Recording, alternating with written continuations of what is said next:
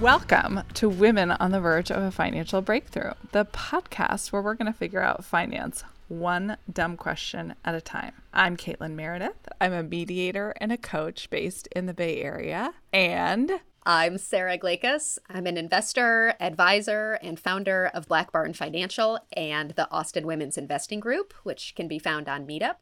So when I first met Sarah, everything I knew about stocks and bonds came from playing Monopoly as a kid. Turned out that wasn't the best foundation for planning my financial future as an adult woman. So I took her Investing for Beginners class kind of by mistake, and now it's turned into this podcast years later so I can relearn everything she taught in that class and make it sound like a public service instead of just a private tutorial.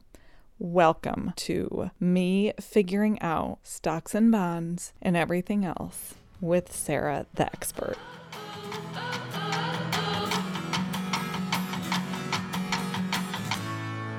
So last episode we talked about who the fuck Warren Buffett was, and we used a lot of really fancy terms that I think we need to unpack now so people can use them. And by fancy, I mean extremely basic, except for someone like me who has to hear it a million times before I can understand it. So here we go. Sarah, what is a stock? Is that your first question? Yeah, that's the first one. Are you still dumbfounded that I still don't know what a stock is? No, I'm not at all. It's so hard to think of what is a stock, right? So a stock is a little piece of ownership in a company. So usually when we're talking about this, it's stock in a publicly traded company. So something that we can buy and sell on the stock exchange during the trading day, a publicly traded company like Apple or like Microsoft or Facebook. And so the stock is just a tiny, tiny little percentage ownership. You know, maybe there are 1 million shares of stock in a company, and if you own one, you are a 1/1,000,000th owner of that company. Is a share the same as a stock? We say a share of stock. A share of stock. So it's not a 1-to-1 ratio. One share is not one stock. You say you have a share of stock. The stock is the pie and the share is a piece of the pie? When we say stock, we usually mean the idea of ownership in the company. So you might say, I own stocks. Okay, so that is a specific type of asset thing that you own, is ownership in a company. You can also own real estate. You can also own bonds or gold or Bitcoin. So when we say, I own stocks, it's I own these pieces of paper that are ownership in a company.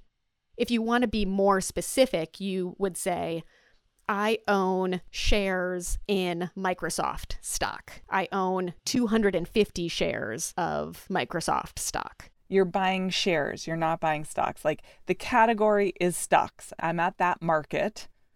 The stock market. I just put that together. Nice. Okay. Yes. Starting Mastery. at the beginning. You're in the stock market and you are buying shares that are on the counter, on the shelves in the stock market. Yes. Okay. The market, like the supermarket, the stock market. The stock market is where you go to buy and sell shares of stock in companies. So one of the things that we talked about was how I feel nervous about just buying the things that I see in my life because it seems like an insignificant fraction of all the companies that are out there that are making money and that might be a good investment. So you mentioned that the way to avoid being hemmed in by just your small personal knowledge is an index fund, right? Is that what you said? Or an exchange traded fund? So how does that help me? Yes. So the What word is that? fund usually means, I think of it like a basket of something. Still at the market. The fund owns stocks, or the fund owns bonds, or the fund owns a mix of stocks and bonds. And so instead of buying just one stock, you buy a piece of a basket of stocks. So that's generally what a fund is. There are mutual funds and there are exchange traded funds. It is not interesting to talk about the difference. But the idea of the basket is important. Okay, the basket. But mutual funds, I feel like we hear all the time. Why is it called a mutual fund? What's mutual about it? You're owning it along with a bunch of other people. And I don't actually know where the term mutual fund found its origin. It means something you're all going in on together. Someone is putting it together for you and offering it to you. I don't actually know if that's the origin story of the term mutual fund.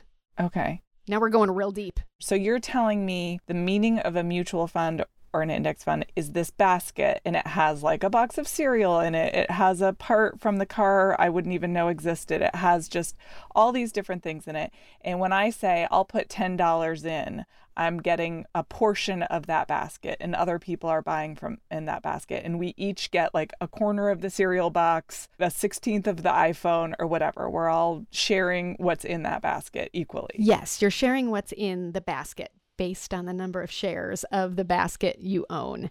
I would just kind of, in my mind, if someone says mutual fund or exchange traded fund, if I'm a beginner, I would just kind of gloss over the mutual part or the exchange traded part. Like those are descriptors to describe the word funds, but the concept of the fund is by far the most important part of those phrases.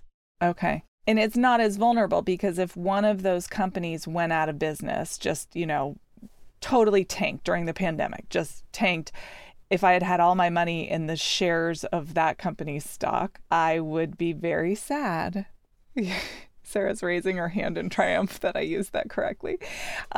Whereas if I had my money invested in an index fund, which I actually do, then I can absorb that tanking because there's a bunch of other companies in there too. And I know that's something that you talk about definitely for beginning investors and for people who have a fixed amount of money to invest, which is, most of us, that doing index funds rather than investing in it, like Warren Buffett's advice goes to people who want to do individual stocks because either they have extra money and so they won't be totally screwed if they lose all their money that they have in the stock market, or, this is their world, this is their full-time job.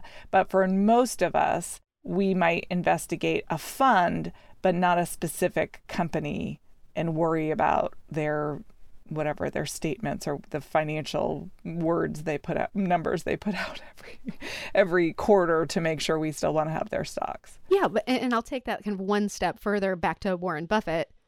Warren Buffett thinks that Warren Buffett is knowledgeable enough to pick stocks.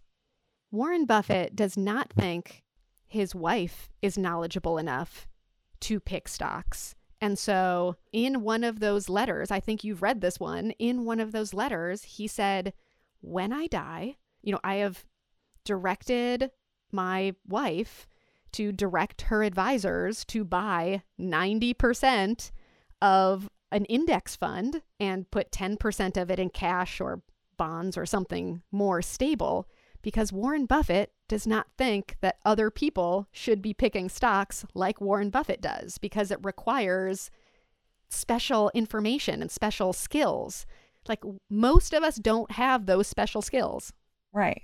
So if it's your full-time job and you're good at it, you get to do that. But for the rest of us, I have to assume he's not denigrating his wife. She's smart about other things. She does other things. But that for most people, it just makes more sense to put your money in an index fund. Exactly.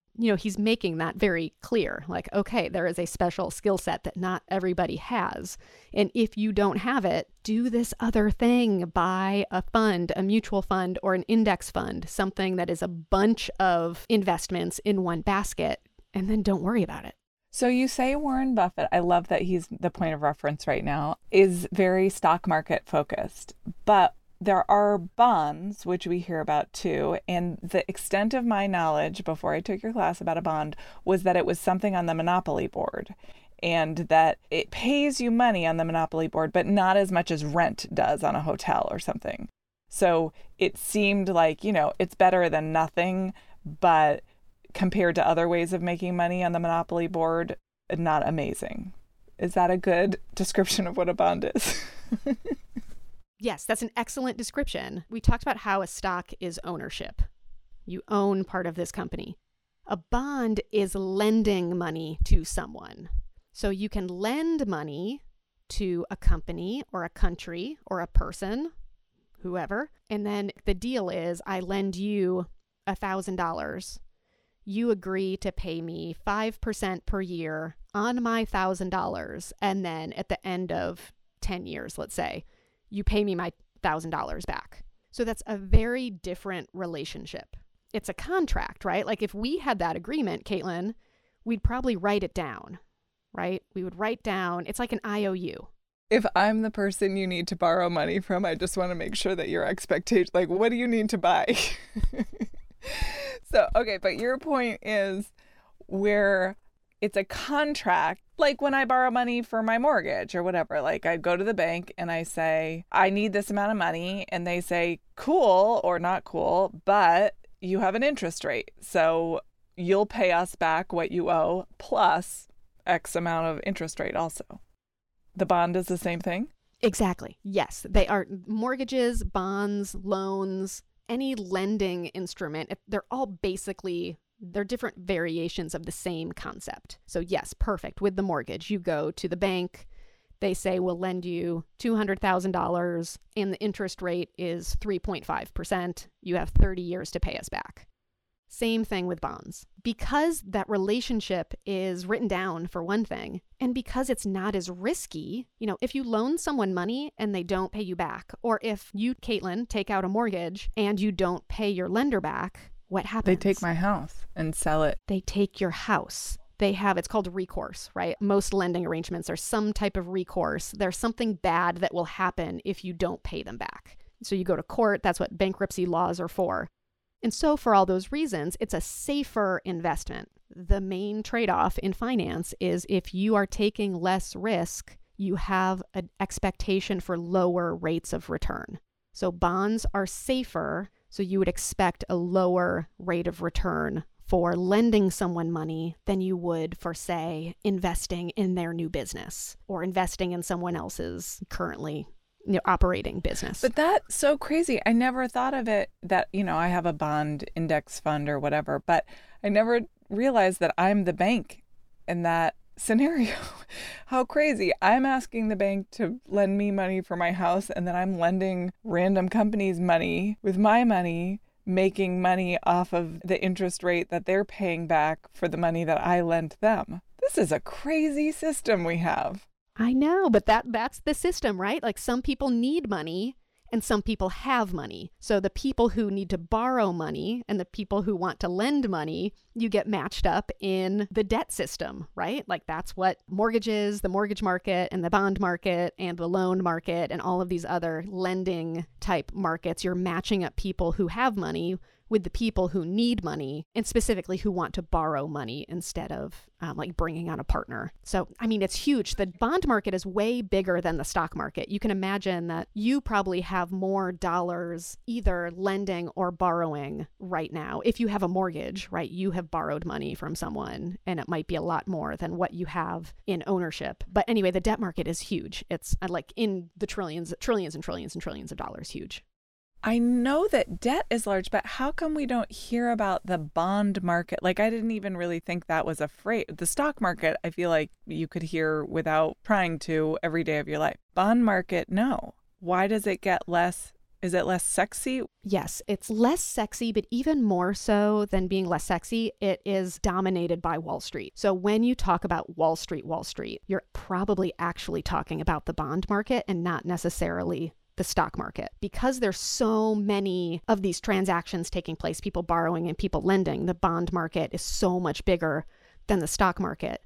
It's really dominated by Wall Street, and it is not a place where retail investors, where normal investors really tread, right? Like you don't directly lend money to Apple, but Apple would go to the bond market and borrow $500 billion or something like that. And that $500 billion bond issuance would be put together by Wall Street, by one of the huge investment banks that are on Wall Street. And so it's not a place that retail investors don't buy and sell bonds like they buy and sell stocks. One of the reasons is that basically all stocks are the same.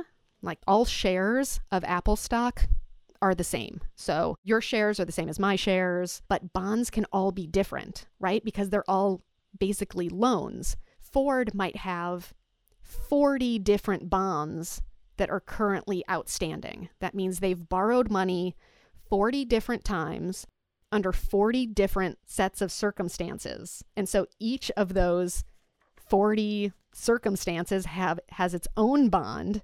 But as a bond investor, you have to figure out, do I want to buy the bond that was issued in 2016 or the bond that was issued in 2020? Well, it depends on the interest rate. It depends on the payback, and it depends on the collateral that was posted, if any. And so like I can already see like your face is like, no, like I'm not doing that. Like who has time to look at this? But here's bond the traders disconnect do. for me. Yeah, I guess that's their full-time job, because on the one hand, you're saying bonds are safer, but also like in Monopoly, you don't make as much money from them. And my association with anything having to do with Wall Street is they're in it in a cutthroat business to make as much money as they can. And now you're telling me that they're mainly in bonds, not in stocks. And I don't know how to put that puzzle together. Yeah, so think about this. So I just described those 40 different Ford bonds. If you are a bond trader who has special knowledge about the bond market, you will know how much you can mark up the price of a bond to sell it to someone who wants it. So the bond market is full of people with special information, and that special information is worth money to them, right? So you have way more people who can be in the middle. The knowledge just can be much more specialized, which means there are many, many more places for markups on the bonds. It's not highly liquid. It's not highly transparent. It's a huge specialized market where there's lots of room for someone to come in and buy a bond for $100, knowing that instantaneously they can flip it to someone for $102. That happens all the time. And that's really where you can make money in the bond market, is knowing how much can you buy something for over here. And then someone else is looking for it. You can flip it to someone who is looking for a contract like that pays that type of interest. So this whole time I've been thinking of the stock market as the super exclusive club, but really the bond market is the super, like you have to have a cigar, a tuxedo, and a summer house to get into that room. Yes. And they make a ton of money. Yes. And they do it kind of away from the public view.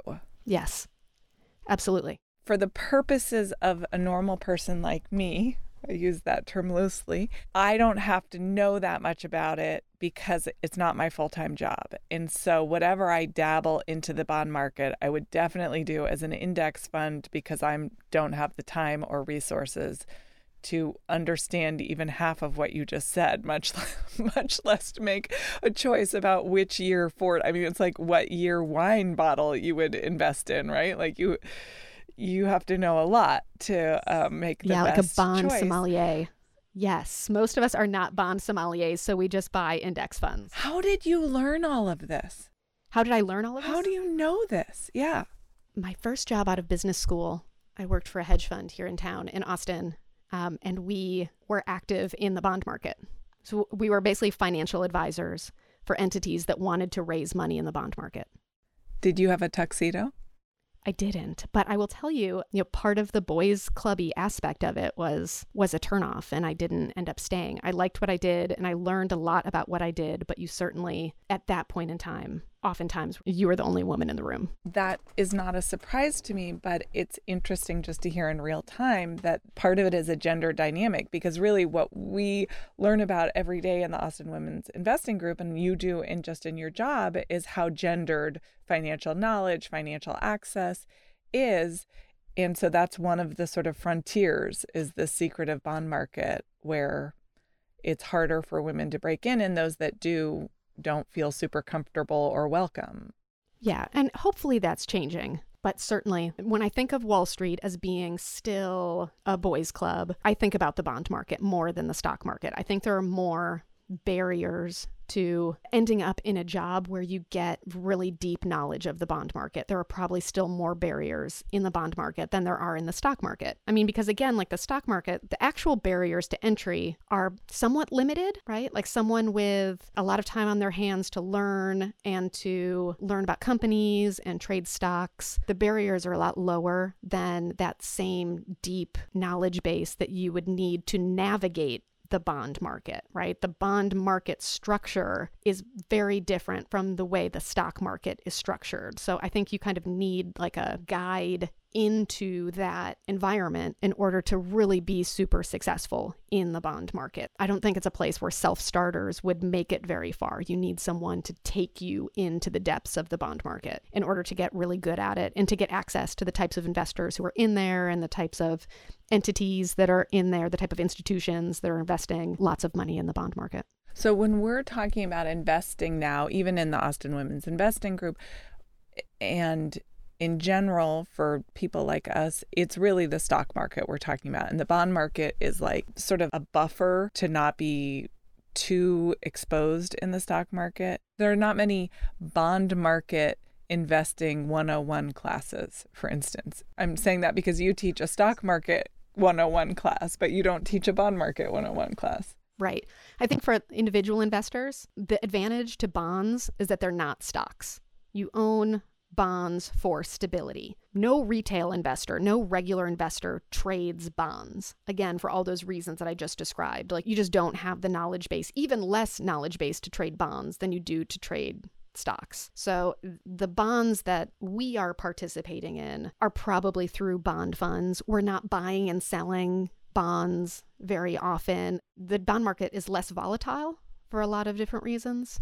So for most of us, putting together a portfolio of stocks and bonds or stocks and bonds and real estate, whatever, really the reason you own bonds is because some part of your money needs to stay relatively stable.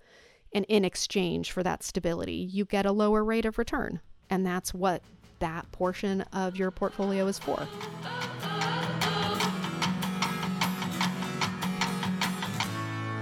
Caitlin, what is one thing a woman on the verge can do today to move forward on her financial journey? Okay, I can't remember if it was last episode, but you talked about how important it was to figure out how much money was going out, which I specifically remember because I always get anxious about figuring out my grocery budget, which you say is totally meaningless. Okay. So I think the other side of that is how much money is coming in. And for some people, that's super easy. You look at your W-2, that's your only income, so that's the number. And others of us who have a lot of different irons in the fire, side hustles, gigs, whatever, it's a really complicated question. There's a lot of tracking down of how much did I make on that? What year did I do that project? So figuring out how much money is coming in. Would you say for the year is okay, or by the month, or you just don't care? It could be either. I would say for the year. For the year. Okay. So how much money came in last year or the year before? And you can figure that out from your taxes if you filed them, but sometimes that has a lot of depreciation in it from like your business expenses or whatever. So we want to find out like just the total that came in. And the first thing that makes me think of is, are you getting paid what you're worth? Like there's what you're getting paid, and then is that an okay number? And I feel like, especially for women, we are just really ready to accept what someone will pay us for many good reasons. But that today, what you can do is not only figure out how much is coming in, or just ask yourself the question, am I being paid what I'm worth? And start that thought process maybe by Googling, what is someone in your position or doing what you do? What's the range there? Are you in that range? Are you at the top end? Are you at the low end? Just start getting a sense. And that's it. Just ask yourself that question. Are you getting paid what you're worth? You know, I really love that answer because the income side of the financial picture is often one we kind of skip over or take as a given. So I feel like what you said about knowing your worth, that is probably something we can unpack in a future episode to spend a little bit more time on the income side as we move forward, because it's very important to financial health. Yes, and about talking about money and finances and even setting financial goals for yourself that you feel like, how could I ever achieve those? How could someone like me, or how could I ever earn that much money or make that much money in investments? Part of it is a mindset change and figuring out what the reality of your own situation is. Maybe there's a million reasons why you're not getting paid what you're worth. That's okay. Just ask yourself the question and maybe do a few little research inquiries to figure out how you could even figure that out. I really love that. Thanks so much, Caitlin.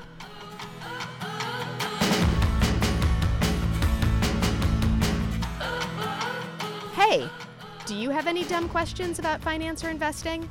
Send them to us at our website, womenontheverge.com. Hey, so many thank yous to Kelly West, a woman on the verge in her own right, who took the amazing photos for our album art and website, helped with our website design, music, audio editing, cheerleading, mental health, everything. Emily Kleinsorgi, our stylist that did our hair and makeup for our photos from Lucy Skyrocket. Lauren Gross and Taylor Gross, who helped us with our graphic design. And our music is by Bad Bad Hats in Devmo. This episode was edited by Jess Rowe. If your partner is making you ask for money, giving you an allowance, taking your money, or not letting you know about or have access to family income, this could be economic abuse. Learn more at thehotline.org or call 1-800-799-SAFE. So Sarah, because you're a financial professional, we have to read a disclaimer for this podcast. I would actually really love it if you could read the disclaimer. Oh my God. In your best legal voice. Okay, doing it. This podcast contains general information that is not suitable for everyone. The information contained herein should not be construed as personalized investment advice. Past performance is no guarantee of future results. There is no guarantee that the views and opinions expressed in this podcast will come to pass. Investing in the stock market involves gains and losses and may not be suitable for all investors. Information presented herein is subject to change without notice and should not be considered as a solicitation to buy or sell any security. I know, the first thing you notice is that I'm covered in gold. The drip of the wrist, it can turn a hot bitch cold. To get what you want in life, girl, you gotta be bold. No, I'm a direct, and